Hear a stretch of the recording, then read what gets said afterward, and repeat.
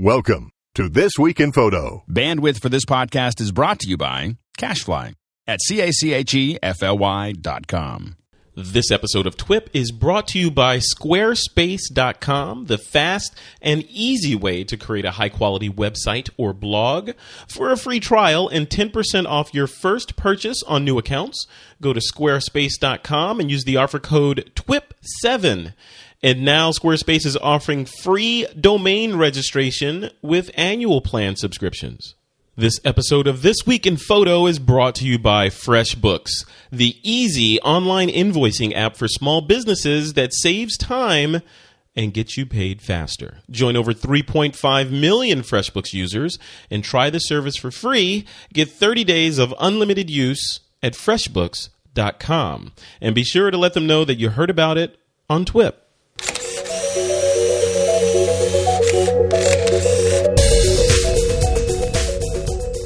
This week on TWIP, Yahoo Googles a CEO, Apple readies Mountain Lion, a discussion about the new Google Plus iPad app, and an interview with Dane Sanders. It's Wednesday, July 18th, 2012, and this is TWIP.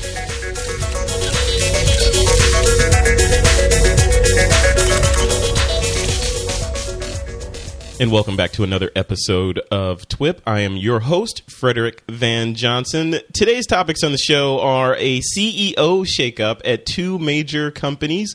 Apple is just about to release Mountain Lion, a discussion about the new Google Plus iPad app, and an interview with my buddy, Dane Sanders. And joining me to discuss these topics are Mr. Derek Story, Mr. Steve Simon, and a new voice on This Week in Photo, Mr. Don Komarechka. Hey, guys. Hello. Hello. Hi, Derek. All right. A hearty welcome to Don, a neighbor to the north there. What is going on, Don? Tell us what's going on in your world. I know I interviewed you a while back for This Week in Photo, so the audience has been introduced to you, but tell us who you are and what you like to do photography-wise. Well, as a photographer, I do a lot of nature, landscape, and macro photography. I write for Outdoor Photography Canada. I do their beginner basics column, and I do a fair bit of teaching and fine art sales as well. I just got back from a trip to Eastern Europe and did a fair bit of photography there, adventures that got me chased by guard dogs and trespassing through some old Soviet-era buildings, so that was kind of fun. And back in Canada for less than a week now, so sort of getting back into the swing of things. Very cool. Well, welcome to the show, man. It's good to have a new voice on the show. And there's also older voices, not old as in age, but older as in you guys have been on the show forever. First off, Mr. Derek Story. Derek, I haven't talked to you in forever. What have you been up to? Probably more workshops and barbecues and things like that, right? Yeah, it's funny that you mentioned that. We just did the barbecue last week. Yeah, last weekend. Yeah, how was that? Oh, it was so good. How good was it? It was so good. Did you actually get any photography done, or were your fingers too sticky from the barbecue? Well, the way we did it as a workshop, so we had 6 shooters, yeah. And so when you take the shot list that normally I do by myself, and you divide it up, 6 ways, we had plenty of time for eating and drinking, which is what we did. So we got a lot of shots, but we really enjoyed the event. It was major fun. That's really cool. Yeah, your workshops are awesome. I got to say, I love the way you keep them intimate, so that it's not a cattle call. It's just a couple people in there getting to know each other, and you leave with friends, right? Yeah. Oh, they do. I mean, it's so funny because the first night, everyone's a little quiet at first, and this is like first day of school, right? Then after about 3 hours or so, even on the first night, I can't even get a word in edgewise. I have to I'm going to need like a gavel or something because they all start yakking among themselves, which is what I really want. Which is that's absolutely what I really want. So, but I love watching it happen. It's great. Very cool. And also on the show, back from wherever he has been hiding in New York City, Mr. Steve Simon. Steve, where have you been? Have you been out in Dubai hiding out, or what? What's going on? No, with you? Actually, I was back in the homeland, Don. I was there on Canada Day because I've been doing this project where every year I'm in a different part of Canada on Canada Day. So it's a 13-day, 13-year project because there's 10 provinces and 3 territories.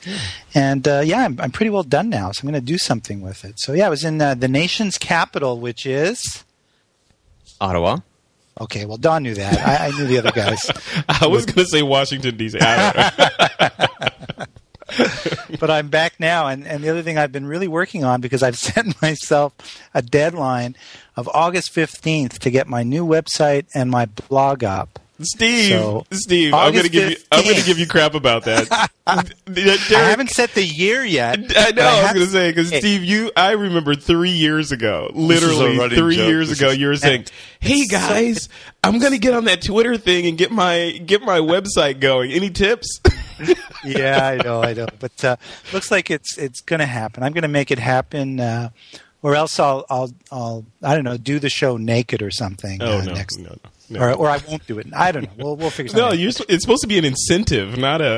That's true. Okay, well, I'll figure something out. But yeah, I'm really anxious to get it up and going, just to have a dialogue with people out there that a blog provides. Yeah, that's awesome. Well, you got a ton of content, I'm sure. You've been shooting like a madman, so whenever you get that blog up, it's going to be chock full of content, I'm sure. I hope. Yes. That's good. Well, cool. Well, welcome back, Steve. Before we get started, a little bit of housekeeping. I want to introduce a new little thing that we're doing on This Week in Photo.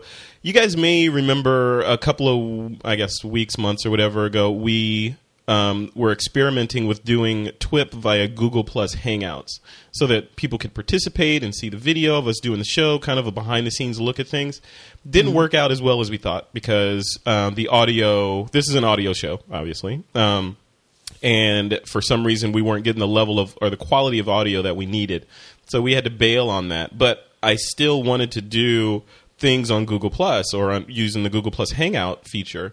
So what we're going to be doing is once a week, tentatively on Tuesday evenings at 6, I believe we set it for, we're going to be doing a TWIP Plus. We call it TWIP Plus, which is going to be a hangout, just a hangout generally with one of us in the room probably, or one like me and another person, and then a group of hangout people in the room. So should be fun. It'll be topical. So like 1 week we may keep it on. Like I just did one yesterday. It was all about microstock.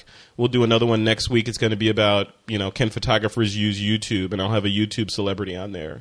Things like that. But that'll be in addition to this show, the regular podcast subscription. So we're expanding the This Week in Photo universe.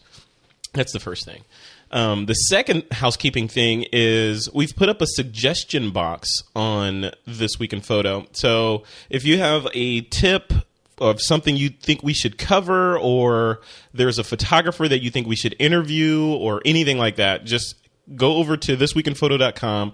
At the top, there's a link that says TWIP Tips. Click on that. It'll take you to a quick form. Just type in what you want us to know and hit send.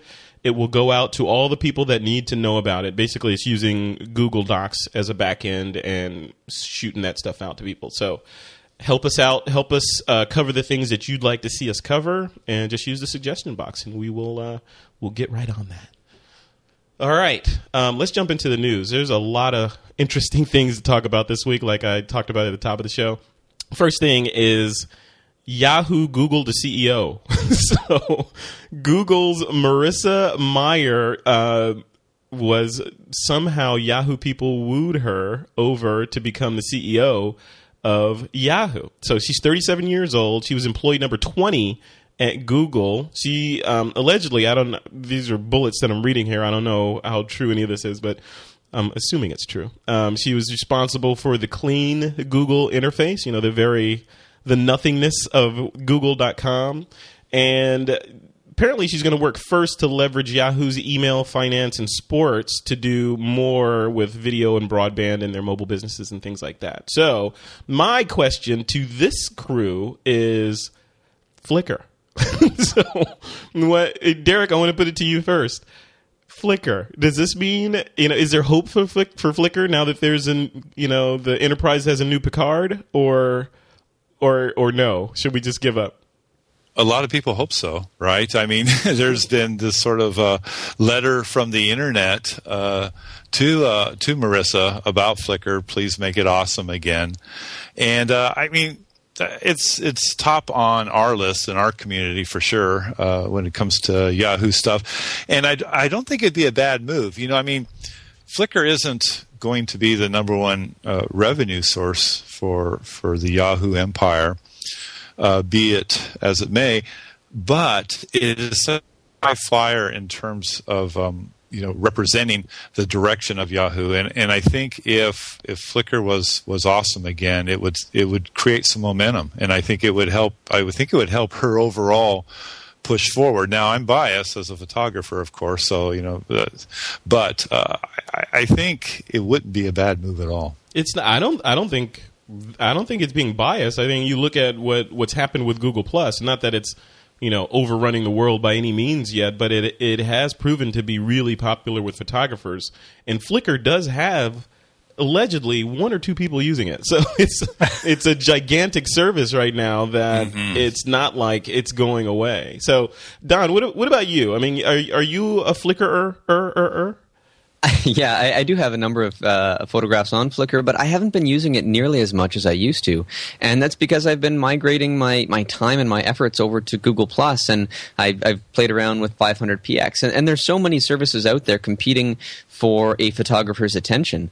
I look at what Flickr has done in the last little while, and there's been some incremental, mostly aesthetic upgrades to the way that they do things, and they've been reactionary. They've been looking at the successes of other people and sort of playing catch-up. And none of those changes have gone in and changed any core functionality or the way you navigate the website, and some of that stuff is pretty broken. So I'm thinking, looking at the way that Flickr is currently set up, they might be best to just say, okay, new team of developers, what would Flickr be if it was released in 2015? Start making it now and release it a year from now, so it's ahead of the curve.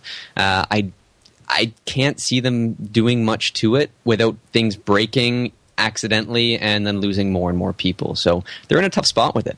Yeah, I agree. Now we'll put a link to Thomas Hawkes. Thomas Hawke wrote an open letter to Marissa Mayer, CEO of Yahoo, and he put a number of options from an armchair quarterback standpoint of what he would do with Flickr if he were her. One of the options is sell it to Google.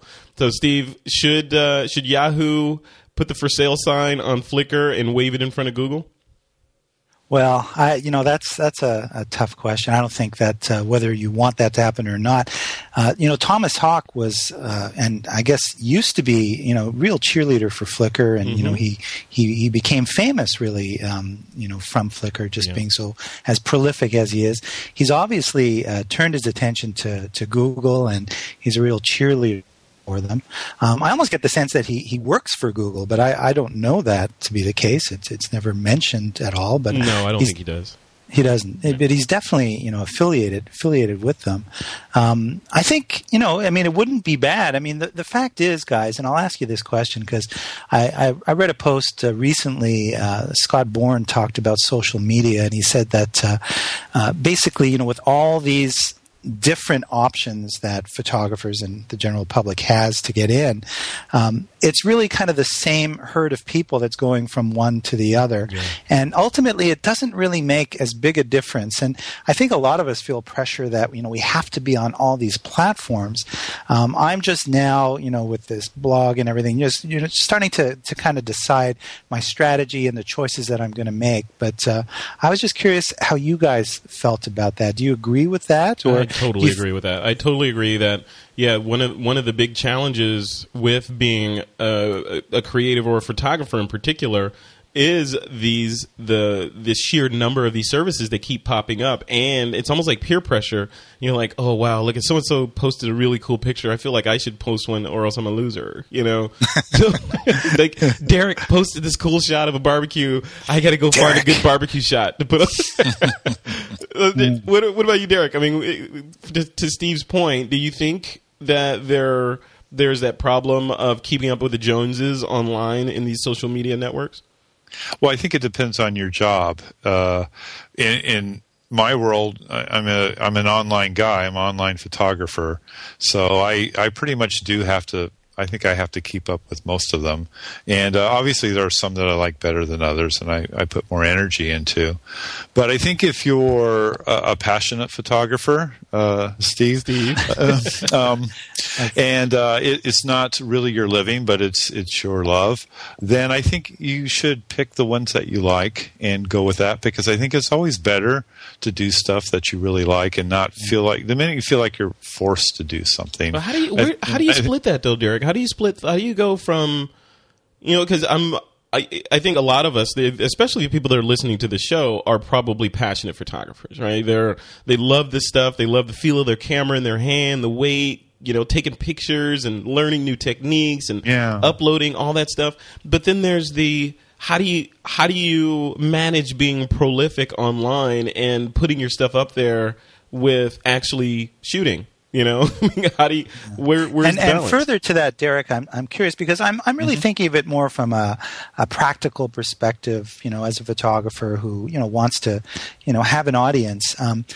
Do you really need to be on all those platforms, or are you gonna miss something if you're not? And which ones are the ones that you're betting on these days? Yeah, I think it's an interesting question. I'll give you this little anecdotal piece of information. So we just talked about the workshops earlier. So every time someone comes to a workshop, I ask them, well, how did you find out about me? And to say, I have usually around 8 people in the room on these things. Most of the time, I'll get 7 different answers. So I'll get one from TWIP. I'll get one from lynda.com. I'll get one, I follow you on Google+, sort of thing. And it really does sort of come from all over. Now, that doesn't mean, they're picking one. They probably maybe know of me on a couple of them. So it's not like I fall into the great vast desert if I don't do one of them. But I think, my job for me is to cast as wide a net as possible. And so the way I manage it, sort of to your question, Frederick, is you're just very efficient and you have to limit it to, you're not going to spend all day online. That's not the way I like to do it. I get up early in the morning and I spend the first couple hours of the day, 2 to 3 hours of the day, doing my online stuff, and then I get to my projects and I get to my shooting assignment or writing assignment or whatever I happen to be doing that day. But if you sit at the computer all day doing this stuff, you're right. I think you will be going the wrong direction. And Don, how do you manage your online presences? Are you doing the Derek Story mode of carving out a specific amount of time during a set time every day and then leaving everything else, or do you pop in and out? I pop in and out. I make it part of my workflow. So if I just finish editing a great picture, I'm proud of it. I still have a lot of energy about that particular or that experience. That's when I go and I post it on Google Plus with a story about it when it's still fresh in my mind. And I just sort of tack that on to the end of the image editing process, just as another step in the workflow. And I think that works well for me, but every photographer is going to have a different way to tackle it. And whatever's the easiest way, I don't want it to feel like it's a chore, like it's something that I have to do begrudgingly to go on and post something just because I haven't done so that day. I want it to feel like I'm part of a community, and that the interaction that I get from that fuels me to go out and take more pictures. So that's sort of my take on it. And as many places as I can post it, and I get that feeling of community involvement, then bonus. Yeah. Hey, Fred, go ahead, Steve. You've got that company, Media Bytes, and I know that you work with photographers to help them in, market their work and on social media. So, I'm curious, what you would sort of tell emerging professionals that kind of want to get their word out there about what they're doing. What I generally tell people is to, no pun intended, but to focus, right? So a lot of mistakes, especially say for example, wedding photographers. One of the mistakes that wedding photographers make is they pattern other people, and they'll see, hey, look at this, Dane Sanders doing this, and Becker's doing that, and Sarah France is doing that, so I have to do that too, right? When they have completely different goals in mind for what they're trying to do with their businesses. So when I say focus, I mean, if you are growing a constituency online of other photographers and you're showing people your stuff and they're giving you adoration and all that stuff, that doesn't help you get customers, right? Unless other photographers are getting married, and so that's not helping you. It's helping your ego and maybe helping you become a better photographer somewhat with the feedback. But my advice to those folks are look at yourself and examine what your business goals are. If you want to be a wedding photographer, then your customer is brides, and you should be trying to build a constituency of brides and other people in the bridal industry that can help you get work, not other photographers. And I think that's the main mistake that a lot of us make is I want more followers on Google Plus, and typically those are other photographers, right? Well, yeah, I think that's interesting. That's a great point, Frederick. And in my case, the customer is photographer. Mm-hmm. Yeah, exactly. Right? That's who my customers are. I mean, I do assignment work, but that network I already have going. A long time ago. I've got plenty of clients that way, but I do want to talk to photographers, so maybe that's why these things fit with me so well. Exactly. And then what happens is people look at Derek and they all look up to you, they listen to the digital story, come to your workshops, they say, I'm going to pattern myself after Derek. When Derek is specifically talking to other photographers, and that person may need to be talking to gallery owners or brides or models or whatever, right? So, you have to take it just one step back and look at where you're trying to take your business and point it in that direction. Maybe use the techniques that some of the people you admire use, but also just be cognizant of where you're trying to go. All right. Sage advice, Frederick. Sage advice. Well, Steve told me put on my Media Bytes hat. Yeah. No, I think it's really solid. I totally agree with you on that. Well, I think you'll. Yeah. And I think what you said, Derek, and it's something I really got to listen to, is that you've got to sort of limit it because it could take away your life. It can. You really have to. And procrastination, if you look on my birth certificate, it really is my middle name. So I've got to deal with it, and I've got to just be myself, I think, when I get on that horse and ride it. That's a huge topic, though. I mean, I love talking about that stuff because it's, from a marketing standpoint, it's a problem that is not just a marketing standpoint, just an overall standpoint. Photography in general is one of the fastest growing hobbies in the United States, if not the world, right? So we're getting these new influxes of people that are hitting those same issues over and over again, right? So we may be at a certain point on our timeline, like, okay, I figured it out. I'm only going to mess with Pinterest, Facebook, and Twitter, and Google Plus is going to be my central thing, They're still trying to figure it out. They don't know what to do. They don't know which blogging service they should use. Should they be on Twitter? All that stuff. So, we just have to be cognizant of that there's always new people coming in like waves. It's really interesting. It is. All right. This next thing I want to talk about is Lytro. So many of the listeners may remember I had Ren Ng on several months ago. He's the CEO of Lytro. And we were talking, this was before Lytro actually launched, and we had a nice discussion about their light field camera and about computational photography and what the future holds and all that stuff. It was a really, really interesting, somewhat geeky conversation. I tried to hold back, but it went in that direction. So the news is Ren is stepping down as CEO of Lytro to focus on product vision, technology, and the strategic direction of the company.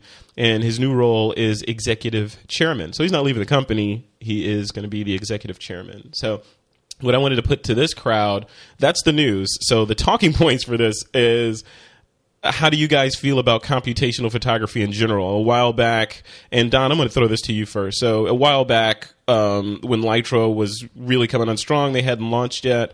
It was the future. Everyone's talking about computational photography, focusing after the fact. Oh my God, it's going to be great. Wait till they apply it to video. It's insane. In general, do you still feel that way? Do you still feel that computational photography is the future of digital imaging? Well, I do a lot of macro photography, and having a very shallow depth of field is a problem sometimes. And I find myself taking the exact same photograph at different focus points and then combining them afterwards. Mm-hmm. And I find that the technology that Lytro possesses can fix that, but it's not ready yet, or it's not in a product that I can use. So I think that there's definitely a future for it. I don't think that a lot of people will find refocusing after the fact to be very useful in a photograph unless it's for specific situations. The average point-and-shoot owner won't even bother. But for things like video, if the technology comes along that far, then that's great. But that's still a while off. There needs to be a lot more horsepower inside of a camera to handle that. And I don't think that it's ready. I think that Lytro, if their product line is probably going to be integrating into other cameras. Like if you take a look, Ricoh has their modular system where you can have a sensor and a lens. That might be a great place for a Lytro camera to sit, or to be built into some point-and-shoot cameras and test the markets. But I can't see Lytro releasing an updated version of their camera and having much success with it. Interesting. Yeah. Now, Steve, what about you? Like when you're out running around doing Canada Day and that sort of thing, do you ever see? Is there ever a situation where you're thinking, like, you smack yourself in the head and you're like, wow, if I could just focus later, I mean, that, I'm saying that tongue in cheek because the technology is much more than that. I think all photographers sort of have that. They would love that fantasy of, man, my focus was off, or I back focused. Mm-hmm. Can I fix it after the fact? It'd be nice to be able to access, like if it was a raw image, that you call in the secret weapon when necessary. But for a lot of us still photographers, I mean, as Don was saying, I tend to shoot fairly wide open all the time because I love that out of focus bouquet. It's a powerful way to emphasize what it is that you're focusing on, and in a still photograph it works. But having this technology, certainly there's all kinds of specific reasons why you might want to use it, and when it does get incorporated into various cameras and video, as they mentioned, it could be powerful. But I think a lot of us still just aren't going to take the time to play with it. It's totally cool, and we'll see where it goes. It's just not something that I feel I'm missing at the moment. Yeah. Now, Derek, are you waiting on Lytro to get acquired by Canon to incorporate that technology into your next DSLR? No, I'm not actually. I mean, I'm kind of like the other guys. I'm curious as to where it's going to go, and I think it'll be fun to follow it. But actually, for me, one of the most pleasurable parts of photography is at capture, sort of deciding when I'm going to emphasize and deciding when I'm going to de-emphasize. And I like that part a lot. And there are times, macro photography is one of them, where it'd be nice to be able to extend that depth of field. I know how to do that now. It is kind of a pain, but we do know how to do it.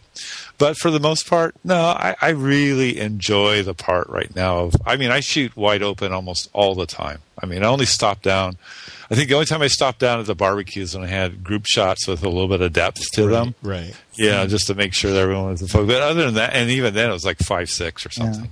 Can you guys imagine a future where, every picture you take, you load it into your Aperture Lightroom, your RAW file, and then from there you can choose to see that image at 2.8, 1.4, 5.6, 8, 11. You can take your cursor and point it at a face and have that sharp at 2.8. I mean, this is where this technology in the future, maybe that's where it's going. I mean, in the end, still, as much as you'd be able to do if that fantasy ever came to be, you still have to be the eye behind it. You still have to have the point of view. You still have to have something to say with your photography. Yeah. So I think a lot of us are, I think when autofocus first came out, the sports photographers were going, hey, it took me years to develop my skill, yet, as we've said before, those guys, embraced autofocus and still rose above the crowd just because of, how they shot and what they saw. Yeah.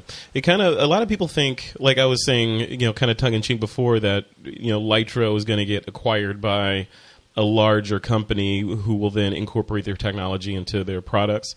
But I think the more I think about it, and the more I play around with Lytro images online, it seems that there's a plug-in component to it, right? So in order to see a Lytro image, at least today, you have to have the plug-in has to be loaded. I don't know if it's Java or whatever, but it has to be loaded. Then you can do the individual focus point clicks. So what I was thinking, as I thought through this, like, wouldn't it make sense for someone like a stock agency, like iStock Photo, for example, to incorporate that technology into their site so that you can buy an image and then before you purchase it, select where the focus point is and then buy that version of the image? So I need the a whole thing is portrait silly. a portrait with an out of focus background. You know, you click that, or I need the background in focus and a fuzzy person in the foreground. You can download that rendering of the image. That way, they could get more money out of each shot, right? There you go. There. I'm just thinking. You know, I'm always thinking about this stuff. What can I say? Yeah. When I first saw the it's kind of- Lightro photographs. What's that? Go ahead, Don. Oh, I was going to say, well, when I first saw the Lightro photographs with that system where you can adjust the focus afterwards, I thought to myself, I don't want people changing the focus of my photographs. I mean, that's something that I want to do in editing before I send it out to the web and have that as a flat image where people can't change. I think that's sort of going in the wrong direction. As an artist, I don't want people to control that because it's going to be what I want it to be. Right. But if you were shooting specifically for stock, then you would shift. Like if it meant that you would make an extra $10 a week on a particular image, if they could change the focal point, would you allow that? I would, but I would also say that I can do that on my end and upload two different photographs if two are more pleasing than the other, and I can handle that in post myself. So I think that component of Lightro needs to be added into Lightroom or Aperture or similar programs and handled by the photographer themselves. Yeah. It's kind of like the Gigapan or the panoramic photography that we often see online. Extremely cool, but a little bit limited in terms of how you can present it at this point. Yeah. All this new stuff that comes out, just every time I see it, just makes me feel older because I'm like, I don't need that stuff. Give me a f-stop and a shutter speed, I'm good to go. All this technology, computers, who needs it? All right. Speaking of technology and computers, we're going to talk about Apple because they're about to launch the next version of OS X, Mountain Lion, hopefully in a couple days here. But before we jump into that, Derek Story had got his hands on. You got the 15-inch Retina. Well, it's only 15-inch, right? Yes, it is. Did you get it decked out and loaded? And I didn't. I bought the stock one. Oh. I bought the $21.99 Retina display, 8 gigabytes of RAM and 256 gigabyte SSD. What was your justification for getting that? Because it's not like you needed that computer, Derek. Well, so it's kind of funny, actually. I'll do the very, very short version. So I was waiting for the MacBook Airs because mine needs to be upgraded. I have kind of an older one, and I really like them a lot. So I was waiting for the MacBook Airs, which were also announced. And I kind of putting the numbers together on the Air to get the way that I wanted, and kept looking at the Retina display, and the numbers weren't that far apart, in all honesty, from the stock Retina display. And I just go, my MacBook Air, I think, will hang in there a bit longer. Yeah.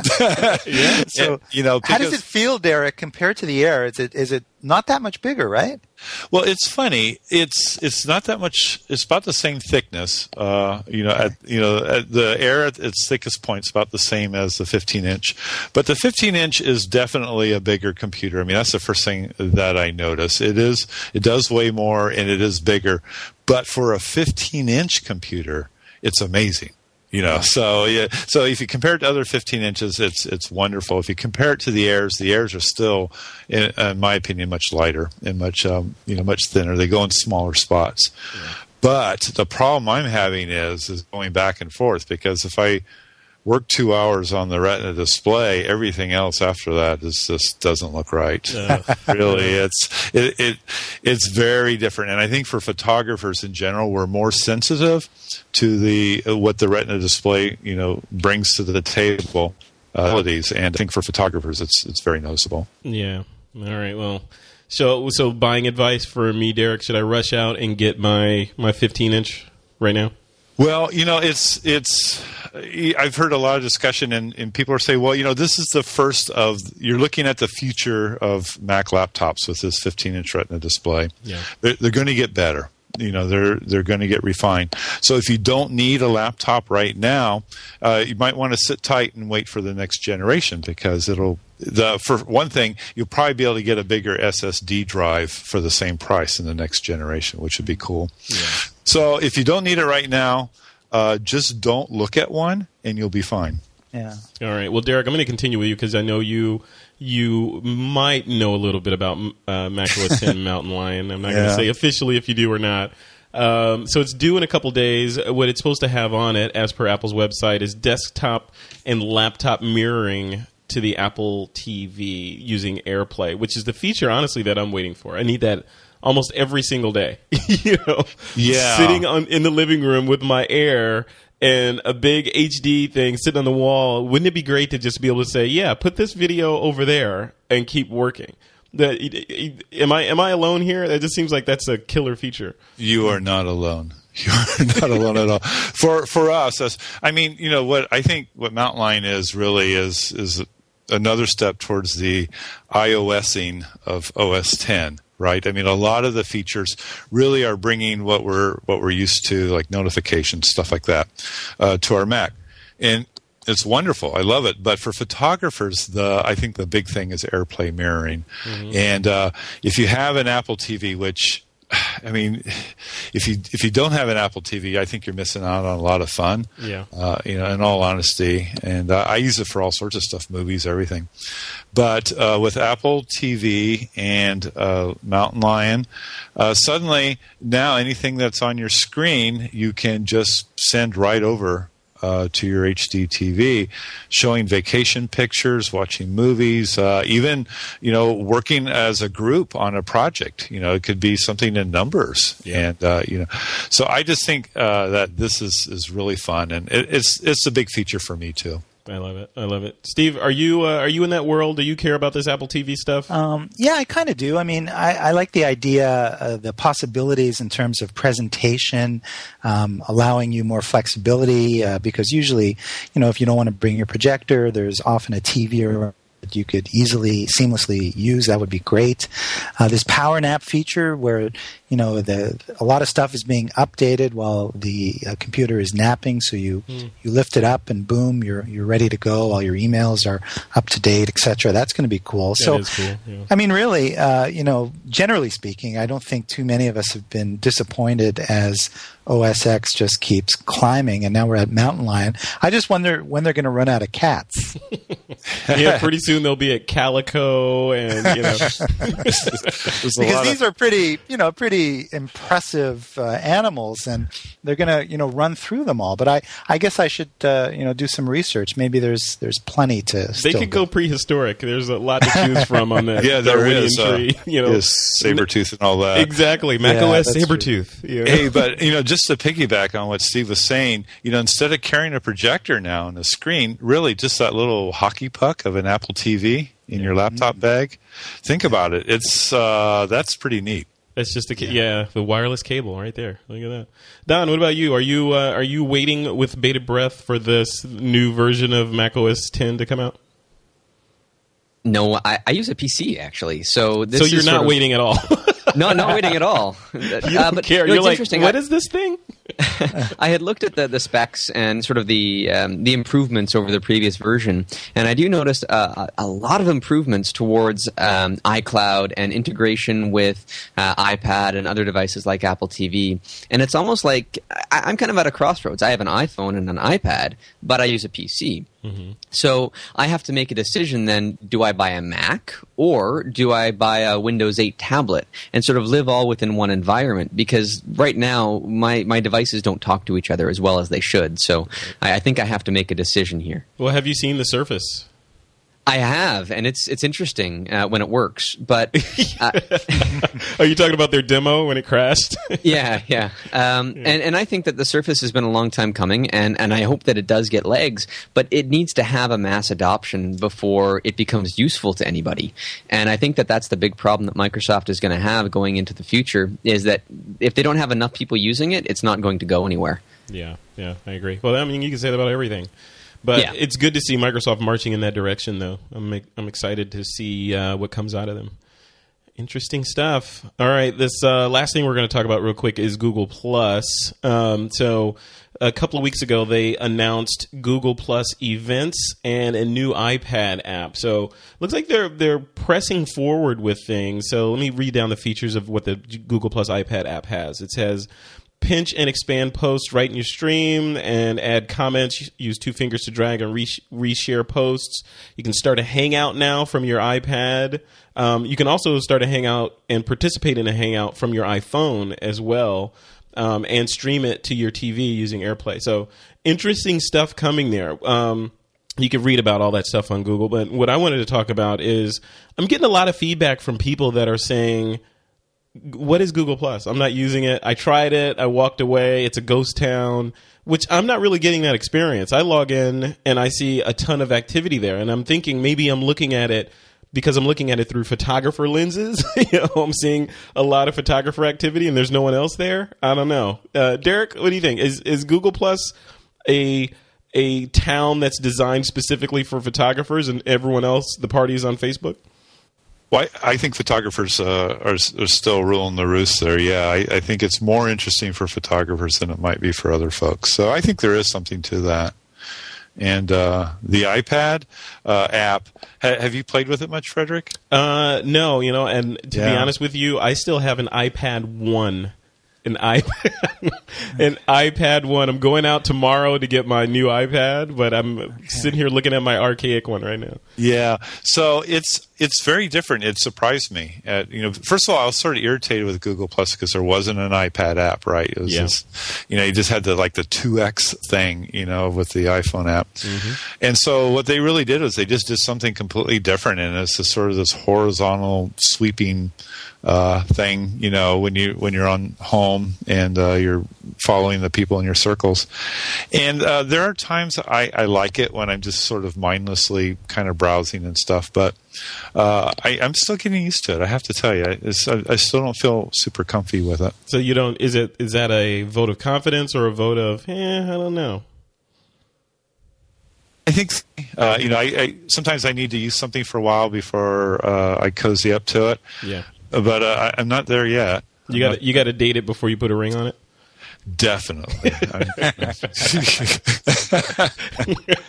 I had to take it there. I had to take it there. Steve, what about you? Have you played with the Google Plus app? No, I've played a little with Google Plus, and I'm on there. But again, once I get up and running and get serious about my social media, I'm going to determine what it is that I'm going to put my efforts in. And I think that Google Plus, Facebook, Twitter, maybe Flickr, maybe Pinterest. Those would be the ones. And that's it, I think. And I'll just keep it that way. And if something new comes along, maybe I'll drop one and add the other. And we'll see how it goes. But no, I think it's great. I think it's great that they have a dedicated iPad app. It sounds pretty cool, but I haven't used it, so I defer to you guys. Steve, my consulting advice for you, unsolicited, is to hire a assistant to handle your social media presences and keep you up to date on everything. Right. That way you can just go out and shoot all the time. You don't have to worry about it. I hear you. No, thanks. Now, what do I owe you for that? Yeah. Don, have you played with this stuff at all? I have. I really like the new iPad app, actually. It's done something interesting that I don't think I've seen anybody else do. If you have it in portrait mode, things will scroll up and down, but if you turn it into landscape mode, things will scroll left and right. Yep. So it's a little bit more organic that way. It reminds me a lot of 500 Pix and the way that they have their images laid out. And the more popular ones have bigger images, and I love how easy it is to just keep scrolling through until you find something interesting, and how easy it is to comment and to plus one something. I think that the core of Google Plus caters very well to photographers, and it's very photographer heavy. But I look at the way that it does circles and just sort of the way it's organized, and I think it caters to subcultures. And if you're part of a particular subculture, whatever it is, you like to skateboard, you like to take pictures, you like to birdwatch, then you will find a group of like-minded people on Google Plus if they've adopted it. And I think the adoption has been slow in other areas. Feature Google Plus events can help even that out a little bit by giving some more general appeal to the whole system. And some people that may have just logged in and abandoned it might come back and see that there's some activity. Yeah, it's interesting. I mean, it's a lot. What I tell people that are counting Google Plus out right now is like, it just started. I mean, give them a break. Let them get things rolling. Plus, it's got some serious momentum. It's not Facebook. I mean, Facebook has orders of magnitude more users, but it's moving forward and they're innovating like crazy. So, I'm not counting Google Plus out now. We'll continue to use it. And the thing about it is, if you look at it on the latest iPad, the app, the pictures are stunning. I mean, they really are. I mean, there are a lot of excellent photographers on Google Plus, and the new app and then the iPad really make those photos look dynamite. Yeah. Interesting. Well, Google's laying the groundwork for Marissa Mayer over at Yahoo. I think. Thanks, Google. All right, guys, before we move on, I want to talk about one of our sponsors. This episode of This Week in Photo is sponsored by Squarespace.com. They're the fast and easy way to create a high-quality website or blog. Squarespace.com it's easy for creating and managing your online presence because it's a cloud-based service where nothing lives on your computer locally. It all lives in the server. You log in with a username and password and build your site right up there. They're offering free domain registration right now for annual plan customer subscriptions. And the whole domain selection and mapping process, tying it to your directory, all that stuff is completely integrated with the sign-up process. So it makes signing up for a website easier than ever and saves you money, of course, because it's all part of the overall service. And then when you sign up and you decide to cancel the service, the domain is yours to keep. So it's like a no risk. You can try it out and run with it. Now, if you haven't heard of Squarespace.com, like I was saying, they're a cloud-based service for helping you build your online presence. It's optimized for both beginners and people who are familiar with CSS. So if you have a developer that knows how to weave straw from gold or gold from straw, with CSS, they can jump right in there and have as much power as they want. If you don't know anything about CSS, you can still build an incredible looking website. You can choose from thousands or hundreds of design templates and then customize that template to fit your needs. Tweak it so that it's perfect, and boom, it's yours. And once you deploy your site, you can update it using your iPhone, your iPad, your Android app. While you're on the go, you can approve and reject comments, all that cool stuff. And it is complete now with Google's entire web font library. So they've integrated over 300 fonts into the site. So you can really make your site shine and look typographic. And the cool thing about Squarespace is they've got online support, or an online support team that's available 24 hours a day, 7 days a week. So humans that are there to help you out if you get stuck.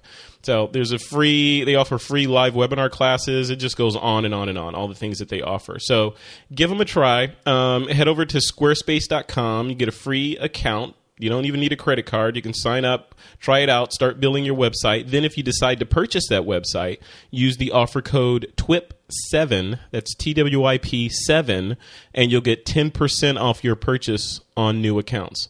And don't forget about that free domain registration with annual plan subscriptions. That's squarespace.com with the offer code TWIP 7. Okay, guys, before we continue with the show, I want to insert this very special interview that I did. I actually did this interview as a Google Plus Hangout with Mr. Dane Sanders. You get to hear the interview in This Week in Photo. Here you go. I am here with Mr. Dane Sanders. Many of you may have heard of him before, but for those of you who haven't, Dane, we're going to get into who Dane is and what his story is, but suffice to say, Dane is a phenomenal photographer. He's an educator. He's an author. He's a dad. He's all kinds of crazy stuff. And he's going to share some interesting things with us today. I'm going to pick his brain about how he got started and maybe get into some words of wisdom for photographers looking to get better at what they do, keep inspired, and that sort of thing. So, Dane, welcome. Thanks a lot, Frederick. It's great to be here. It's good to have you. Like we were talking before I clicked the start broadcast button here in the Hangout, that I actually interviewed you before for This Week in Photo a long time ago, back, if it seems like it was yesterday, but it was a long time ago. This is back when Pixel Core the company that actually that hosts this stuff was in San Francisco. Now they're in Petaluma, and you're now famous. You're a rock star now. No, take that word away. That's a bad word. You are a rock star. You got a logo. I see the logo back there. Yeah. I don't remember that before. So let's start with, for the folks who may not have heard of Dane Sanders, who is Dane Sanders, sure, and what are you bringing to the photography community? Well, I appreciate that question. I am a regular nobody, just like everybody else in the industry. Humble. It's one thing to have people know who you are. You show up at an event and people know your name, and that is kind of fun. It's cool. But at the end of the day, we're still photographers doing photo work, and the value of what we do is in the results that we create. And well, I'm sure we'll get a chance to talk about a lot of different things today, but if I were to kind of give the shorthand version of my journey, I jumped into the photo game pretty late in life. I was in my early 30s, and it was about a decade ago, so just at as digital was really taking off, mm-hmm, and there was still some question back in that day about whether or not digital was going to make it compared to film, and I think we're clear on that one. But I wasn't one of those guys who started really young and grew up and went through the usual channels. I was one of those backwards guys who came in late, and although I started in film, it was very brief, and then quickly made the jump to digital, and wanted to make a contribution to this industry. It's a blue collar industry in many ways. We are what we create together, mm-hmm, and not knowing what to contribute as a beginner, beginning pro, I just did what I knew best to do, which was create stuff and put it online. And unbeknownst to me, I'd created some cool, I thought they were kind of fun, these little video podcasts that no one had really done before in the video world for photographers yet. And unbeknownst to me, it was a cool contribution. And because of that, and because back in those days there weren't a ton of great video resources on the planet like there are now, it stood out a little bit. And as a result, I had a chance to get to know some people that are heroes of mine, and that they've had a pretty significant influence on me. And so I feel very fortunate and an unlikely suspect to be even in this conversation. But started shooting back then. Really was a part-time gig. Had a full-time job teaching. I was teaching at a liberal arts school, and as that evolved, eventually I ended up representing some companies, and I ended up writing a book, self-publishing it, and then I got a call from Amphoto Random House, and they wanted me to do a 2-book deal, and I did those in 2010.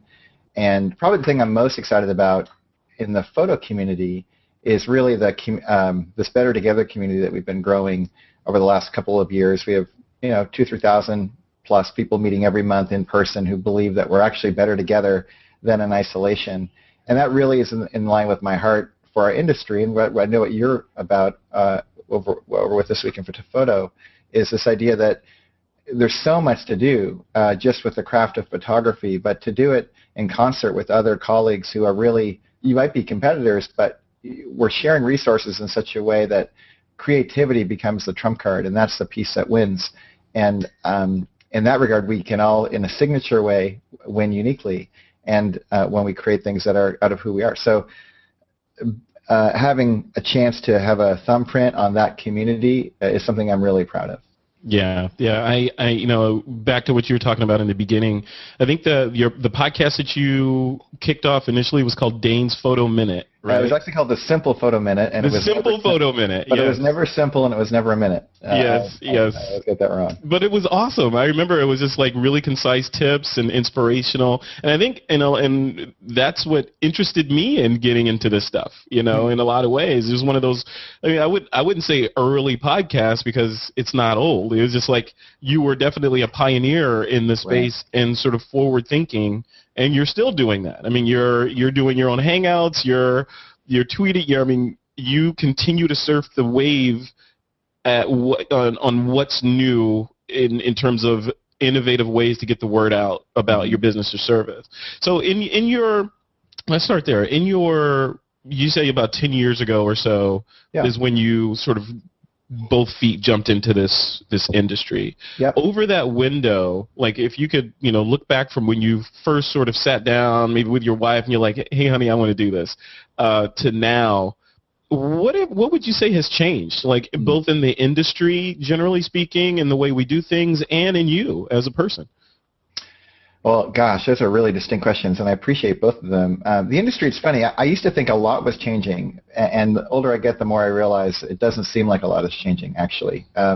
When I first got in and I did the video podcast, I remember I got a lot of grief from people who, on forums, that said, "Why are you putting video up? You should be typing." And they were upset that I wasn't putting type posts up. And I was like, well, everyone's doing that. I wanted to do something kind of unique, and now everyone is doing video, and it's good, but it requires a sense of, well, I guess what's common back then and now is there's an ecosystem where there are folks who believe in a worldview that is helpful to support each other. There's another one that says no. Other people in the market, it's scary. And I appreciate the fear. Honestly, it's a tough market to be in. But as I've kind of watched it, people have just traded new ways to complain or new ways to support. And that's been exciting to watch, actually, because the tools to support, it's pretty evident to me that the folks who are supporting, they're the ones that seem to be creating the most value, not only for our clients as photographers, but for our community and industry. And there's so many cool creative things going on right now. I'm amazed. Like one of the guys I know that you've had on and know very well is Trey Ratcliffe. And Trey's someone who, gosh, what an odd duck to come into the photo industry the way that he did and to make such a massive imprint globally from a very unique style that not everyone loves. But those who do, they look at him and they go, wow, he does it kind of better than anybody else, or arguably so. And he's made a significant contribution from a very unique perspective. And I look at guys like Trey and I go, there's a lot of room for more of those people. But Trey would be first in line to say, a lot of folks contributed to his success and what he learned and what was available to him and the tools and the equipment. And I think that's the good news. I think the photo industry is split into two groups. It's either bad news or good news, and the era that we're in. And I think the era that we're in is the era we're in, whether we like it or not. And you can get constructive with it or destructive with it. And that is happening, and that was happening back then, and that's happening now. I think that the only thing I would say that's new is the amount of powerful tools we have available to create with. And that's really very exciting. Yeah.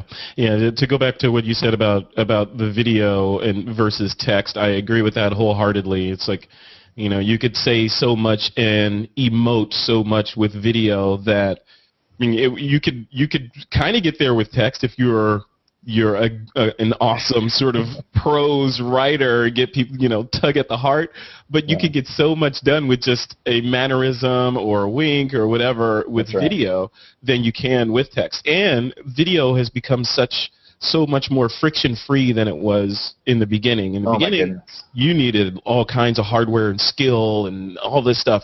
Today, I click a button and you and I are doing an interview that used to be restricted to CNN doing this kind of thing, right? It's radical, and it's funny because CNN uses it. I mean, the Skype, even Skype was a radical jump, but Google Plus, I actually think is a whole new day of possibility, and the fact that we can even broadcast live right now, and then have the plugging it into such a massive platform like YouTube, it's extraordinary that's available. You did ask one other question. I just want to give 2 seconds on. Yes. You asked me what shifted for me in the last decade, and I need to say this because I think there's some confusion in the industry about me in this regard. I've learned a ton. It's been a very humbling experience to be around folks. When I first got in, I was pretty cavalier because it seemed like everybody could do everything easily, and because so much opened up for me so quickly, and over time, I've come to get to know a lot of really remarkable photographers who've been at this for a while, who I have deep esteem for, who've been challenged and really struggled in these transitions. And I think what's happened for me more than anything is just a development of the appreciation for the craft and for what this work really means for people. And I'm a little less quick to make assertions now than I was early on, and I'm grateful for that. It's kind of nice to not be the new guy who's just taking shots or saying ideas, because now I think I know a little bit more about what I'm doing, both in business, with my clients, with my camera, and in our community. And I'm grateful for that. I feel way less flashy, but far more. The stuff that I say, I feel like is more in line with reality, and I think is more of a help to photographers. So I'm grateful for my own maturation process. It's been nice, but it's also been challenging at times too. I hear you. I'm in the same boat, and it may be a slightly different boat, but my learning process has revealed that, I mean, in a lot of ways, we don't know anything. I mean, there's so much stuff in the world of photography to learn. It's like it's like a Darwinian tree that's like, all these different branches of all these different things that you could learn, and you could never be expert. I think in a lot of ways we're practicing photographers and marketers, because you'll never master this stuff. Not that you want to, because everything changes all the time, but it's just it's a never-ending sort of well of stuff and excitement that you can pull out of, both on the marketing and the photography side. Yeah, well, you're right, and I think that the idea of I really like how you put that, because if I've decided I know something, I've stopped learning anything. But if I keep that learner's posture on all the while, and I've changed the goal from mastery to curiosity, man, those folks. All my favorite photographers are curious. They keep pushing the threshold further, and they don't claim to know. They claim to be committed to discovering. And man, I know for me, as I've kind of bought into that mantra, it's really shifted gears for me and opened up things like I never really thought of myself as an artist or a creative, and to actually entertain that, not based on what I'm asserting, but like looking at work and saying, wow, that's remarkably better than it used to be. And if that's a better measuring stick, man, we can actually have personal bests and support each other. And I'm just a big fan of that. I think there's a lot of room for creativity, more than ever. And the folks who get behind that idea, I think, are going to be the ones who are going to be most gratified and find meaning in their work. I totally agree. So, Dane, talk to me about Fast Track Photographer. What is that brand, and take me through why you created it? My not so subtle product placement. I didn't notice that. Oh, there it is. There it is. Thank you. I hadn't seen that back there. Yeah. Okay, so back in 2009-10, I wrote Fast Track Photographer, and it was meant to be. Well, Seth Godin called it a photography book that's not about photography, and he's right. It's about the photographer, and the book was meant to be a treatise on how does one develop the creative behind the camera, not just the skill with the camera. Because there's so many fantastic resources on how to learn how to take a picture, and I felt like, again, if I was going to make a unique contribution, what could I contribute from? And my background was I taught leadership and character development, so this kind of fit my wheelhouse. It was around identity, and how do you take a responsibility for what you're doing from the unique resource that you are as a person, and how you can play that out with the craft. So that's what I created, and there's a little test inside there called the Photographer DNA, or PDNA, and it's meant to give kind of a strengths-based test on, how can you leverage what you're good at as a photographer, specifically a professional photographer. And then in the second book, which is called the Fast Track Photographer Business Plan, it's meant to be part 2. So once you're clear on who you are and you have a sense of your strengths, part 2 is we'll get a vision and a plan to execute. And in there's a second assessment test. That's called the Business Stress Test, and that's meant to give you a one-time snapshot that you can take at any time, and I hope you take it all the time. But these tests that give you a sense of where you stand across a number of metrics so that you can know your current reality relative to where you want to go with your business. Now, are the books targeted at any specific genre of photographer, like wedding, or Great question.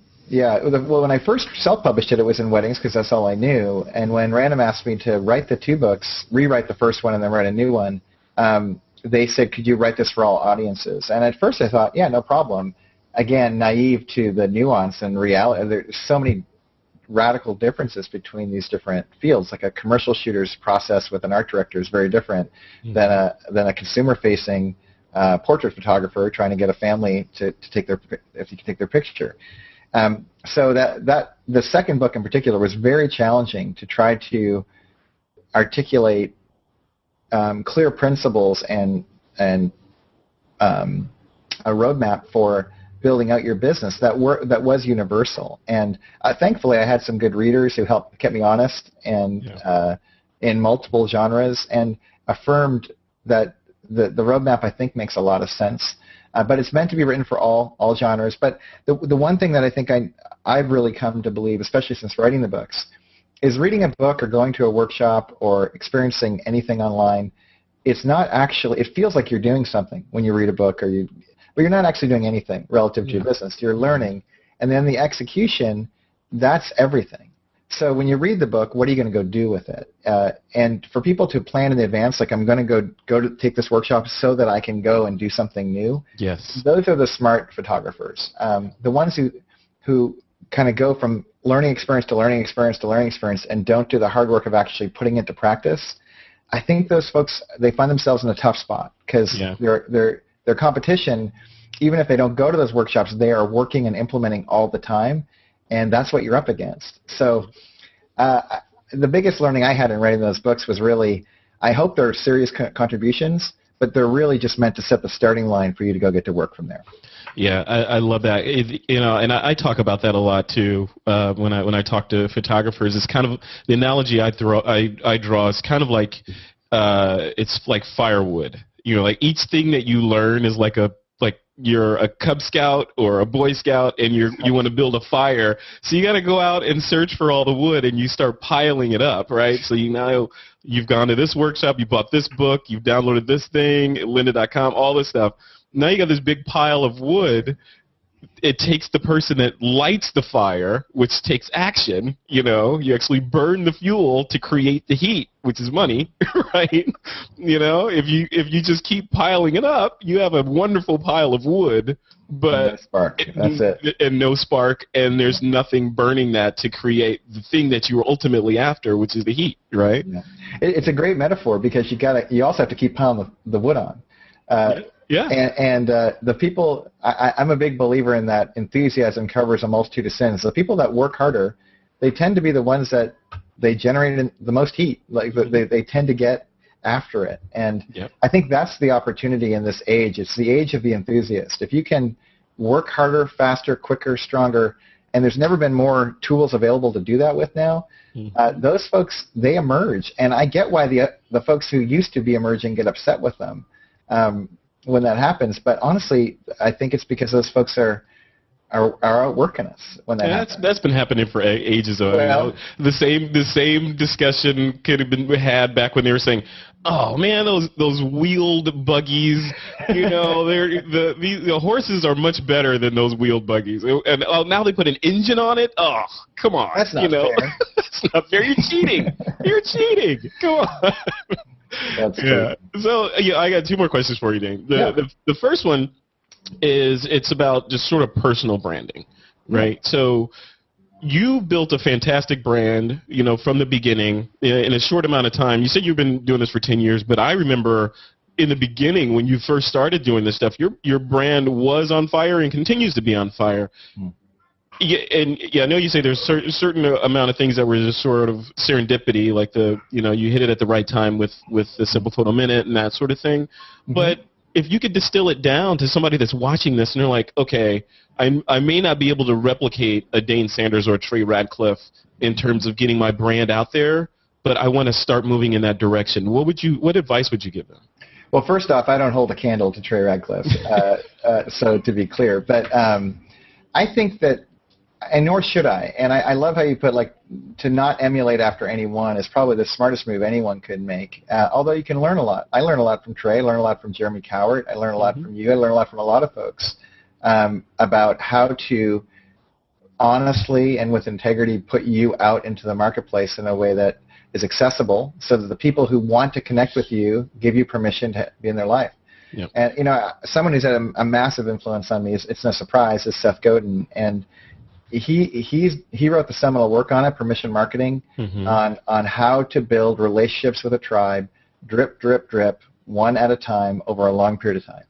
And if I had set out to try to get a bunch of followers or whatever, I think I would have failed pretty miserably. But thankfully, I had voices in my head like Seth's before I even met him that were saying things like, this is the era where you have to really honor humans as humans and put yourself out as a human. And guess what? It may not be the whole planet will follow you, but the people who resonate with you uniquely, they will, and you can just trust it. And that's why you hear the real experts, I think, who maybe they have massive. I think of guys like Chris Brogan who have like hundreds of thousands, if not millions, of followers. They'll say like, yeah, the numbers really don't matter. Even Scoble will talk about that. Like having huge numbers, it's really the quality of the listener and the participant and your tribe, and what kind of a culture are you building around the folks that are giving you the privilege of being in their life. And I think the more I learn that and really take that on and really respect the people I have a chance to work with and talk with and engage, the more I think they appreciate it. I know I appreciate it with all the people that I follow. And I think if I was going to give any advice, I would say, look, take it seriously. It's a really remarkable opportunity. You can develop a tribe of people around a particular idea, but make sure your idea is clear and make sure that you're telling it honestly so that the people can find resonance. But the good news is the tools they're getting so powerful now to reach so many people. And then you get some lucky breaks along the way and things open up. So I don't know. I'm always surprised and humbled and stoked. And sometimes I also am like, why aren't more people paying attention, if I'm honest? So I think being patient with it is also a big part of the process. Yeah, it's like it reminds me, I'm like you. I'm addicted to learning and sort of absorbing new things. And like, oh, that's interesting. Look what Dane's doing. Oh, look what Joe McNally's doing this. Oh, look at all this stuff.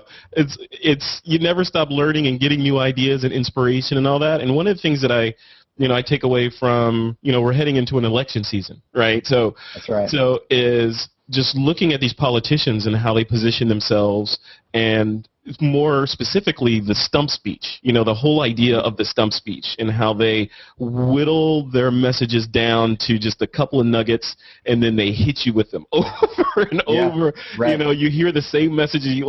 You go see a politician speak live and you hear the same little anecdotes and jokes and references to Annie and all this stuff, and then you see the commercial and there it is again. You see them on the convention floor, there it is again. The same thing for us. All they're doing is marketing. It's the same thing for us. For marketers and photographers, it's what is your stump speech? What is that story that you tell over and over and over again with the emotion in the right spot and all that, just so that people know, not that you're being disingenuous or something, but it's just so that people can get in their heads what you're about, and when they think of Joe, they think of this kind of marketing and this kind of photography, that kind of thing, right?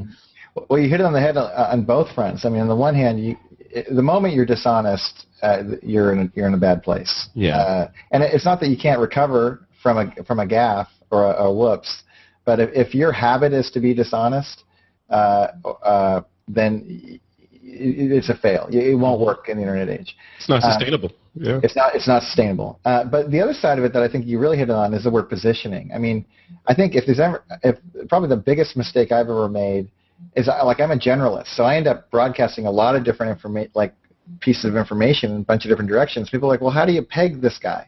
And I think the folks that seem to get a remarkably large following very quickly, like I think of guys like Gary Vaynerchuk and these just phenomenons. Like, how does a non-celebrity get 1 million followers on Twitter?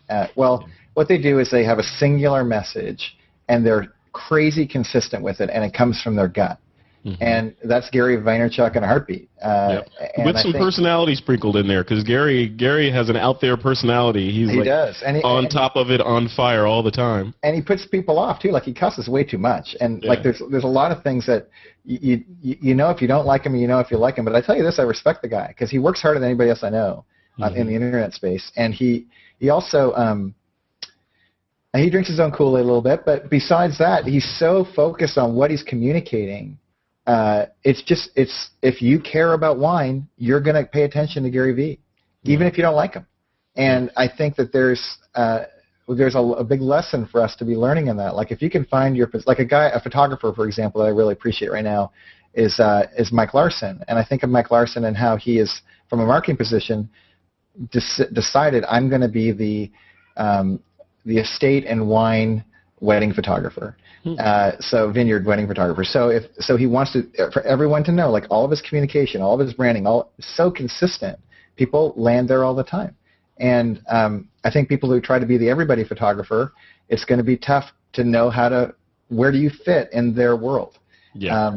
And I'm definitely taking lessons from folks who are refined in making it easy for people to connect. And I think that's what you're saying about the politicians. There's a lot of things to say negatively about politicians, but they sure work hard at finding a stump to stand on. Mm-hmm. Yeah. So my last question for you, Dane, is just sort of zoom out and take a broad view of things. Sure. The flow, for lots of professions out there, there's you start as a beginner and you move up to an apprentice and you do this, and then one day you get to this level and you've made it, right?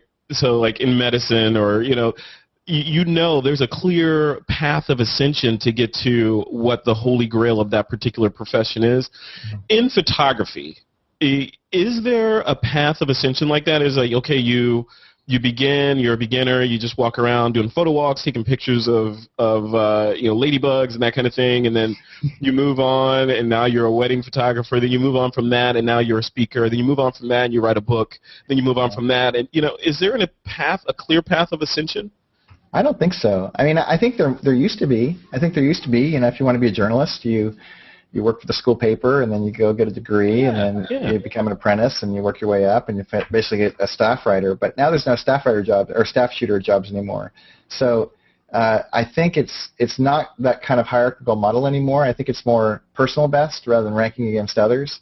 And I also get the sense that attitude of like I think of physicians, for example. There's a lot of doctors who are out of work right now, even though they've ascended, they got the credentials, and the credentialing system isn't enough anymore. It's credentialing plus, and that plus part, I think, is what is the differentiator between everybody else and the standouts. It reminds me of that episode in West Wing when somebody was bragging of, like, I got a law degree from Harvard, and he goes, you realize everyone in the room got a law degree from Harvard? Like, that's the standard. Like, you know how to take a picture? Got it. Now what? And I think that now there's never been more opportunity than now, and in a sense, it's never been challenging. And what you focus on in those two prongs of, are we in the worst time in the world or the best time in the world? This is, to quote Seth Godin again, this is the best chance you got. Yeah. And what are you going to do with that plus part in never being satisfied to push the threshold of what you're willing to create? And I think the folks who do that, they're going to win. Yeah, it's like you remember the movie, the animated Pixar movie, The Incredibles? Of course, yes. The one line in there where the villain says he wanted to make everybody super. Syndrome, right. Syndrome wanted to make everyone super so that when everyone's super, no one's super. So when everybody is a photographer, no one's a photographer, right? So now you have to peek up above that waterline that's created. Everyone has an iPhone, can take a really good shot and post it online. Yeah. How are you different? How do you differentiate yourself from the rest of the superheroes on the planet? And that is great, because it's not about superhero anymore. It's about incredible. And becoming incredible is really about your signature DNA and your courage, really, to put it out there in the face of everyone else being out there, and knowing that not everyone's going to like your deal. They're going to turn the channel when they don't like you. They might even attack you and say you're bad. Yeah. And I say, well, if you're your best shot, take a gamble on you. Do the hard work. And I don't want to minimize. Like, you got to be a super first. Like, there is a lot of work to be done. I've understated that in the past, and that's to my discredit. But I think now I'm firmly of the belief that not only do you have to be fantastic at marketing and fantastic with your camera, and fantastically respectful of all of the different nuance that goes into creating, whether it's with a camera or any tool that you have in your hand. You have to do that in a way that's uniquely you. And I think that last part is the part that I feel like gets most neglected and is the biggest opportunity when people take advantage of it. That's awesome. See, Dane, you and I could talk for hours. Every time we hang out like this, I feel like I have a list of questions that I want to ask you, so I have to cut myself off. So I'm respectful of your time. No problem. So where would you like folks to go to learn more about the stuff that you're teaching and see your work and all that kind of stuff? Well, I appreciate the question. I'm easily found. You know, quick Dane Sanders in the Google. You can find different stuff. I think that on Facebook we have these Better Together groups that are meeting all over the place. It's free. It's a great resource. I do this podcast every Tuesday afternoon called Fast Track Coaching. You can just go to blog.fasttrackphotographer.com. It's a great place to check out on a lot of fun interviews. But honestly, I would look at other places too. I think places like TWIP is fantastic resource. I think like you mentioned lynda.com earlier. I'm such a fan of Lynda and what they do over there. I look at stuff like Creative Live and these different places. There's just so many great resources. I guess the only thing I would say is, in addition to the resources, just to have a clear sense of why you're going to these places. If you're even now watching this interview and going like, how did I get here and where did the last half day go? It might be worth a pause to go, you don't get that half day back. Go implement in a direction that's helpful. And if these resources are great, good, this interview should be 15 minutes because you have to go back to work and get some stuff done. And I think the more people that put their emphasis on getting a little bit of what they need so they can go do the hard work, they're the ones that are going to win. So I'd encourage that. But if you want to hang out and connect, I'd love it. Just Dane Sanders pretty much everywhere. Very cool. Dane, thanks again. This has been... We got to just hang out all the time, like every week. Dane and Frederick show. Count on it. I'm a big fan. No problem. This is great. Thank you so much for taking the time today out of your Friday to hang out and let me bend your ear. It's been, as always, educational and inspirational. So have a good rest of your day and have a great weekend. Thanks, Frederick. You too. Okay, take care. Bye-bye. All right, you can learn more about Dane by visiting his website at danesanders.com. All right, folks, it's time for some listener Q&A. This is the segment where our guests, that's you guys, answer questions that have come in via our online presences. The first question is from listener Mark Lowe. He says, let's see, let me get to the crux of this. He says, why do DSLRs limit the lowest ISO setting to around 100? There's so much fuss around high ISOs, but what about improving image quality by dialing down the ISO to, say, 5 or 10? He wants to know if this is a limitation with the processor and software, and if so, why. He would like at least a Kodachrome 25 moment on his DSLR. Derek, what do you think about that? That's a very valid question. Everybody wants to go high, 25,500 ISO, all this crazy stuff. But what about going lower and doing slow shutter speeds? I'm not sure that the logic holds up, to tell you the truth. That I think all sensors and processors and everything, they all have sort of an ideal ISO where they get the best quality, and it's usually not super low. Sometimes, like on some Canon cameras, it's around 200 or so. Right. So I think, I'm not sure that what we knew in the film world necessarily applies to the digital world quite the same way. So. I don't know for sure. I'm just sort of applying what I know. So I don't think it quite works that way. I think this is a short answer. Yeah, Don, what about you? Do you have any insight into that and why we don't go down the ladder on ISOs and why we're always improving and going higher? Well, I have an idea here. I think it has to do with when you're talking about film, that the lower the ISO in the film goes, generally the finer the grain of that film becomes, which you can, I guess, in terms of digital, compare that to resolution and not to noise.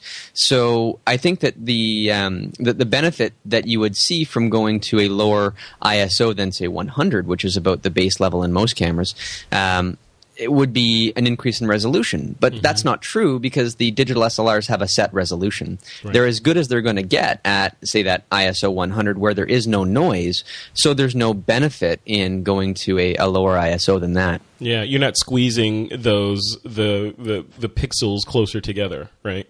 Exactly. Yeah.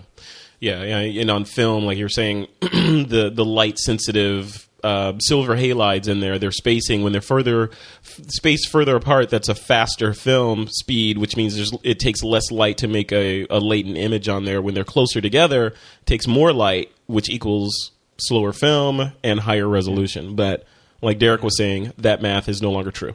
So, I don't think it translates. Yeah, on the Nikon system, the sweet spot for the greatest dynamic range is always the lowest number. And like Derek mentioned, it was often 200. Now on the new D800, D4, it goes down to 100. There's also a low 1 setting and different low settings, which gives you the equivalent of a lower ISO. So low 1 would be like a 50 ISO if 100 was the lowest number, but you actually are compromising quality. You're not getting a higher quality. So the only real advantage is kind of like a neutral density effect. So if you're a waterfall photographer, it would be great to go down to a number 10 or 5 or whatever. But otherwise, there's no real advantage. Yeah. Very good. A great question. Thanks a lot, listener Mark Lowe. All right, the next question is from listener Chris Moody. He writes, years ago I started using iPhoto to store my photos. Now I'm using Aperture. After switching, I upgraded my hard drive. While I still have all the photos, many of them were offline referenced files in the old iPhoto library. While I've reconnected everything, is there an easy way to bring all the old reference files back into the managed Aperture library? Derek, you and Steve are resident Aperture experts, I know. Don, I'm not sure what you use for post-processing. I use Lightroom, so I can't say anything here. You and I will step to the back of the room. Derek, you go first. What does listener Chris Moody do in this situation? Yeah, what is he doing? I mean, holy Toledo, he's using a reference file system with iPhoto. He's got some string tied to the doorknob, and he tied the other end to his tooth, and he's trying to pull it out. That's pretty wild. I mean, way back I did, just sort of for fun. There is a way you can do reference files in iPhoto, but it's not really a super usable workflow. Yeah. So that's pretty interesting. Here's what I would do though, just to get to. What you need to do is he needs to get his iPhoto libraries in order first, because now we have the unified library. Yep. So, but in order to take advantage of the unified library, which means that either iPhoto can open the same library, the iPhoto library needs to be the current version. Yep. And so he needs to get wherever all those files are, he needs to get them, into his iPhoto library and all nice and tidy. Then update his iPhoto library, and then if he has a bunch of iPhoto libraries, then he can use Aperture to merge them together into to one library if he wants to do that. So I haven't tried this question per se, so I wouldn't know. I'd have to think around with it, but my intuition is to get your iPhoto and library in order first, and then go from there. Now, Derek, are you using referenced files in your? Are you referencing your images, or do you have Aperture manage everything? And if so, are you using Lightroom as well? What's your flow? I use Aperture most of the time. I do use Lightroom mainly for teaching, but Aperture for running my business. And it's funny, the MacBook Retina has changed my workflow a little bit. I bring all the images onto the MacBook Pro now with this SSD, and I do a managed library initially, do all my image editing, do all my work, because it's so blazing fast. It's just addicting. It's like having a fast car. Yeah. And then once I've done my work and everything, and I've done my output and all that, then I move those masters out onto an external hard drive, and then I go to a reference file system. And if I decide I need to work on those images again, I actually then consolidate. I bring them back onto the MacBook Pro, do my work, and then send them back out. It's so easy to go reference to unreferenced. You can just do it in a second. That I just really want to take advantage of that solid-state drive. Remember, in Aperture, whatever the slowest device you have, external hard drive, the slowest device you have in the chain, that will bring the whole system, to that level. Yeah, so you want a weak link, right? Yeah, you want to work as fast as you can most of the time. Yeah. Hey, Steve, do you have anything to add to that? I know you're an Aperture guy as well. I am. The only thing I'll add is, and Derek is really an Aperture expert as well. I'm not quite the expert he is, but I would say that, Aperture right now in its current version is something to look at. And if Apple people, because it only does work on Apple computers, sorry, Don, you should take a look at it because it's blazing fast. That auto enhance button, Derek, have you played with that? I like it. It's pretty astounding. It's pretty accurate in terms of, getting you to where you want to go. So on import, you can, set your preferences to use that auto enhance button, and you may not need to do very much else workflow. So for me, part of the joy of working on the computer is not working on the computer. So the sooner I can get stuff done, the better it is. So that's all I'll say. And I'm really looking forward to seeing what it will do on the new Retina display. But that was a pretty good endorsement, whether you know it or not, what you just said. I love it. Derek, part of the reason why you're so good at what you do is you keep a foot in both camps on the Lightroom and the Aperture side, and you teach on both. Looking at the current state of both applications, Lightroom 4 and the latest version of Aperture, is anyone winning yet in terms of overall functionality, or is it still a draw, or what do you think? Well, I think it's what's important to you. I mean, there are things that Lightroom 4 does that are wonderful that I just love. I mean, their built-in noise reduction is fantastic. The lens corrections, stuff like that, really cool. Really cool. In terms of overall workflow, I mean, the develop module in Lightroom, I think, is a thing of beauty. Yeah, it's magic. It is. It's really great. In terms of overall workflow right now, and especially if you're working on a solid-state drive, though, the Aperture, just for getting things done quickly, I think is really nice. So if you're an event photographer, wedding photographer, things like that, or whenever you're dealing with just a whole bunch of pictures, the Aperture workflow right now, as Steve was saying, is very sweet. So I would say if your images a lot, if that's really your number one thing, I think Lightroom is the develop module still has an edge. If you need to work fast, I think Aperture has got the edge. All right, cool. All right, before we move on to the picks of the week, a nod to our other sponsor. This episode of This Week in Photo is also brought to you by FreshBooks.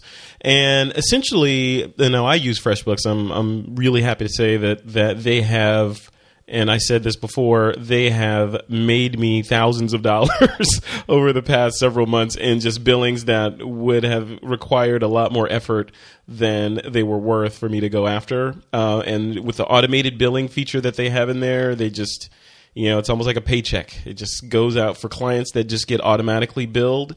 The service just sends out the bills and follows up with late notices and adds late fees on and all that stuff. Clients can pay online and it's done. I love it. So if you're in business for yourself, the big thing that we all love doing is getting paid. But as photographers, we don't generally have we don't like asking for our money. Like creative people in general, unless you're a special kind of business person, we don't generally like to ask for money. It feels like, you should just automatically pay me. But people don't do that. So what they do is they take all the time that it takes to create those invoices and deal with paperwork. They take all the pain out of that. They make it really easy. They've been in business since 2004, letting you do these invoices. You can email them to your clients. Like I was saying, they can view them online and pay you right on the spot with a credit card. None of that crazy stuff. You can keep track of your time that you spent on a particular job inside of FreshBooks and then flick a switch and turn that timesheet into an invoice. Done, and so it makes things easier for your accountant, makes things easier for you. Everything is up and very accurate. So it's really cool. So if you sign up right now, you'll get 30 days of unlimited use, all the features, no restrictions, all the client staff, everything, 0 limits. Before they had limits on there. Now there are no limits. You can sign up and set up your business like you would normally set it up just to see how it would really work. And you can try it for 30 days for free. And if you do try it, please be sure to tell them that you heard about it on TWIP so that they can know that, we are actually sending people over to them. So again, sign up for now. Get 30 days of unlimited use. Everything, no limits. Just head over to freshbooks.com. Okay, it's time for the Picks of the Week segment. This is the segment where our guests can pick anything that they want to talk about as long as it is somehow photography related. The first pick of the week is going to Mr. Derek Story. Derek, what's your pick of the week? So I've been having a lot of fun, and you guys probably have already used these, but I've never used them before. Studio flash triggers, little radio. Have you guys used? Anyone else used? Say these? that again. What is it, Derek? You were cutting out a little bit. Oh, I'm sorry. Cowboy Studio flash triggers? No, I've never heard of that. What is that? Oh my gosh. Oh, guys. So these are radio flash triggers that you can use for your flash. You put, one end on in the hot shoe in your camera and the other component on the end of your flash, and it has 4 channels. And you can pick any of the 4 channels, and you click the shutter, and the flash goes off magically. It's the thing about them is you can get a set for $24. Whoa! Wow! $24, yes. $24. $24, yes. A 2 and a 4 with no zeros on there. Wow. And they really work. I mean, they're not fancy. I mean, the on-off switch and the channel switches, they're like those old dip switches that we used to see when we'd open up a old computer device. They're very simple, but they're really effective. And one of the things that I've discovered is that I really like manual flash. The other thing is they're not ETTL. I really like manual flash because with digital, I get to know my flash, and I'm usually within an f-stop or so anyway, and then I can check it. And it's so much faster to use for me. Yeah. So these little guys are terrific. So if you don't have a wireless situation and you want to put any kind of flash with any kind of camera. Right now I'm using a little Canon flash with my Olympus OMD, and they work fantastic. Wow. We'll definitely link over to this. Yeah, I'm looking at Amazon right now, $22.19. Yes. Isn't that something? That's crazy. And they work. Wow. And you have these, right? How many did you buy? I bought 2 sets. Wow. I bought 2 sets. So I did. I invested $40-some-odd in this. And they take 2 AAA batteries, and that's it. So you just carry some extra batteries and off to the races you go. I am going to buy one of these tonight. So yeah, they're fun. You'll have fun, Fred. You'll use it, Frederick, because you do this kind of stuff. I will definitely use it. I have a Alien Bees or a Pulse Buff ring light that I want to put some dedicated wireless on. So this looks like it might just work for that. Very cool. Well, it's not dedicated, so it's not ETTL. So, no. I know. Neither is the Pulse Buff ring light. Okay, I just want. So I mean dedicated, as in it's going to stay with this unit all the time. Yes. There you go. I'm going to marry the cowboy to Paul. So Paul, look out! All right, Mr. Steve Simon, what's your pick of the week? Well, I just chose something that I needed for the new D4 D800. It's just a little protective screen that goes over the back of the camera. And it's an item called Martin Field's Overlay Plus screen. And they make, I think, a variety of different ones. But what I like about this is it's made specifically for those cameras. So you don't have to cut anything out. Generally, I think it's a good idea to protect the screens only because, down the line when the D5 comes out, maybe you'll want to sell your D4. So the better shape it is in, the better the resale value once you turn down the number of activations that you took with it. But so the beauty of this thing is you've hacked it, Steve. You figured that out. Did I say that out loud? Sorry. No. It's like mileage. But I've had the frustration of selling a camera, and everybody wants to buy a used camera with 14 activations. And even though the shutter might be 150, 200, 300,000, and even replacing a shutter is not all that expensive when you think about it. If it's the camera's engine, it may only be about $500. People are obsessed by that. But anyway, so these things come, for the D4, for example, you've got 3 screens. They fit exactly. They're easy to put on. No bubbles. I didn't experience it. And it's cheap. And when new cameras come out, it's sometimes hard to find these kinds of accessories for them. And the sooner you get them on with your new camera, the better. So I threw that out there. Wow, and $17, right? Yeah. Look at that. We're all right, Don. You got the bar is set. So Derek came in at 22. Steve's at 17. What is your pick of the week? It's free. All right. Look at that. What is it? This is a free tool from Microsoft, from Microsoft Research, called their Image Composite Editor. And it's only for Windows, but it's a panorama stitching program. And I find that it works in ways that Photoshop will often fail. So, for example, I just spent some time in Eastern, and in the middle of Istanbul, my 24-105 died on me. And through some voodoo and half dismounting the lens and trying to get it to work, I was able to still take pictures with it. But I had this weird non-symmetrical vignetting, and things were not exactly as they should have been. There's no lens information, and Photoshop didn't really like that. It didn't want to put my panoramas together. So this has happened before, too. It's just Photoshop will sometimes goof up, and it doesn't do things right. So I've used Microsoft Ice. And it's really simple. You just drag and drop. You put the photos in there. It'll automatically throw them together, as many as it can, into a projected panorama. And you can change the way it projects things and the way it lays things out. The beautiful thing is, as soon as you like the way it looks, you can export as a layered PSD file right back into Photoshop, do the blending and maybe some fine adjustments in Photoshop, and continue on as if nothing happened.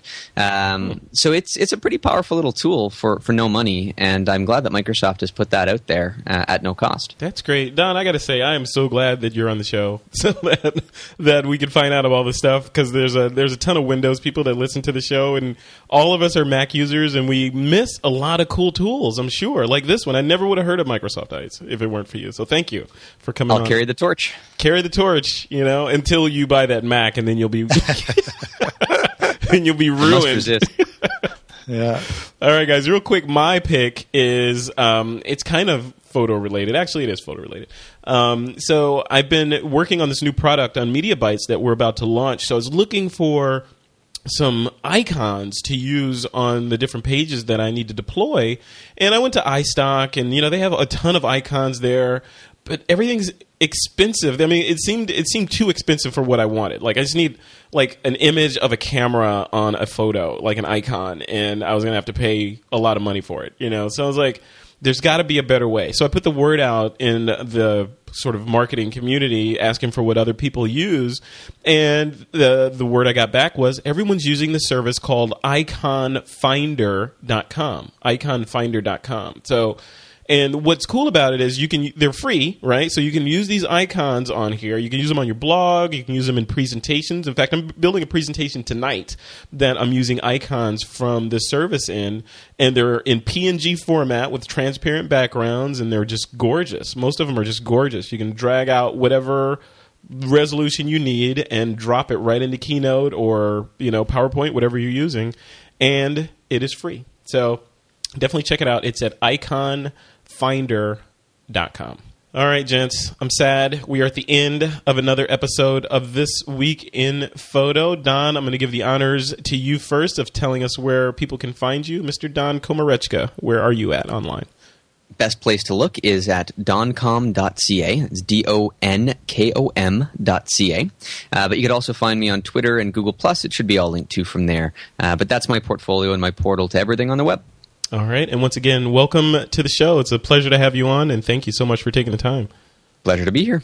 All right. Next up, Mr. Steve Simon. Steve, where are you at online? Well, I thought I would promote a couple of workshops I have coming up. Go working for it. with Nikoniansacademy.com. I've got some Nikon-specific workshops in Vancouver the end of August, and then in Boston and Chicago. So if they went to, if Twippers would go to Nikoniansacademy.com, they'd be able to find me. I'm also doing the Passionate Photographer workshops as well. Okay. All right. Be sure to send me the links, Steve, or stick them in the show notes, and we'll make sure they get in the blog post for this episode. We'll do. All right. And Derek Story, finally, where are you at online? The same place as always, thedigitalstory.com, and a weekly podcast and information about workshops, Twitter, Facebook, Pinterest, all that good stuff. It all resides right there. You're on Pinterest now, huh? I'm digging Pinterest, actually. Yeah? I'm really surprised. In along the lines of what you were saying earlier, Frederick, that I thought was really good advice. The thing I like about Pinterest is it's not the same old people. that I'm sharing with. It's a very fresh crowd, and they're very enthusiastic, and they're very, very clever crowd. So I'm liking Pinterest thing I found the other day. Did you know that if you boil water before you make ice cubes with it, the ice cubes will be clear and not cloudy? Wait a minute. Say that again. Wait, if you learned this on Pinterest. I learned this on Pinterest. If you want clear ice cubes, because I a lot of times, you put the water in the tray and you get the cloudy stuff. If you want clear ice cubes for, let's say you're having some friends over, boil the water first, then make the ice with it, and it'll be clear. But what about for those of us that have the ice maker built into our refrigerator? What do we do?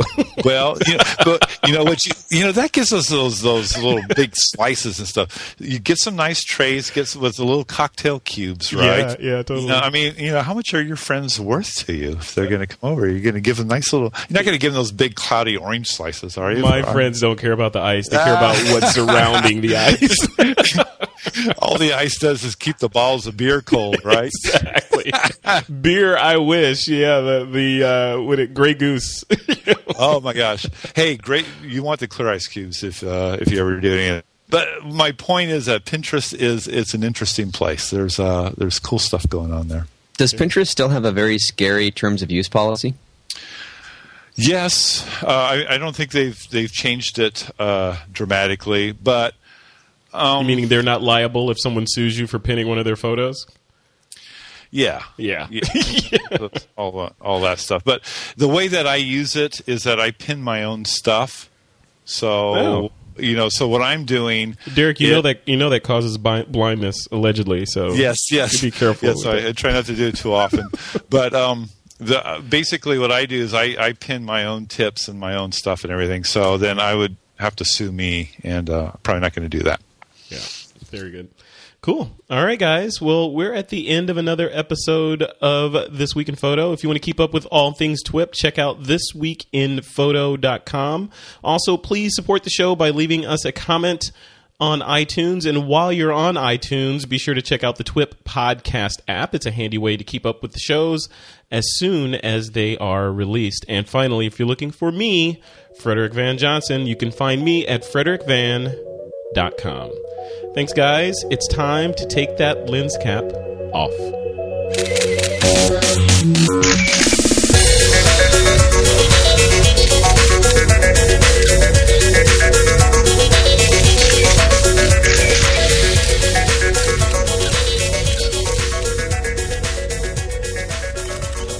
This Week in Photo is a Pixelcore.tv production.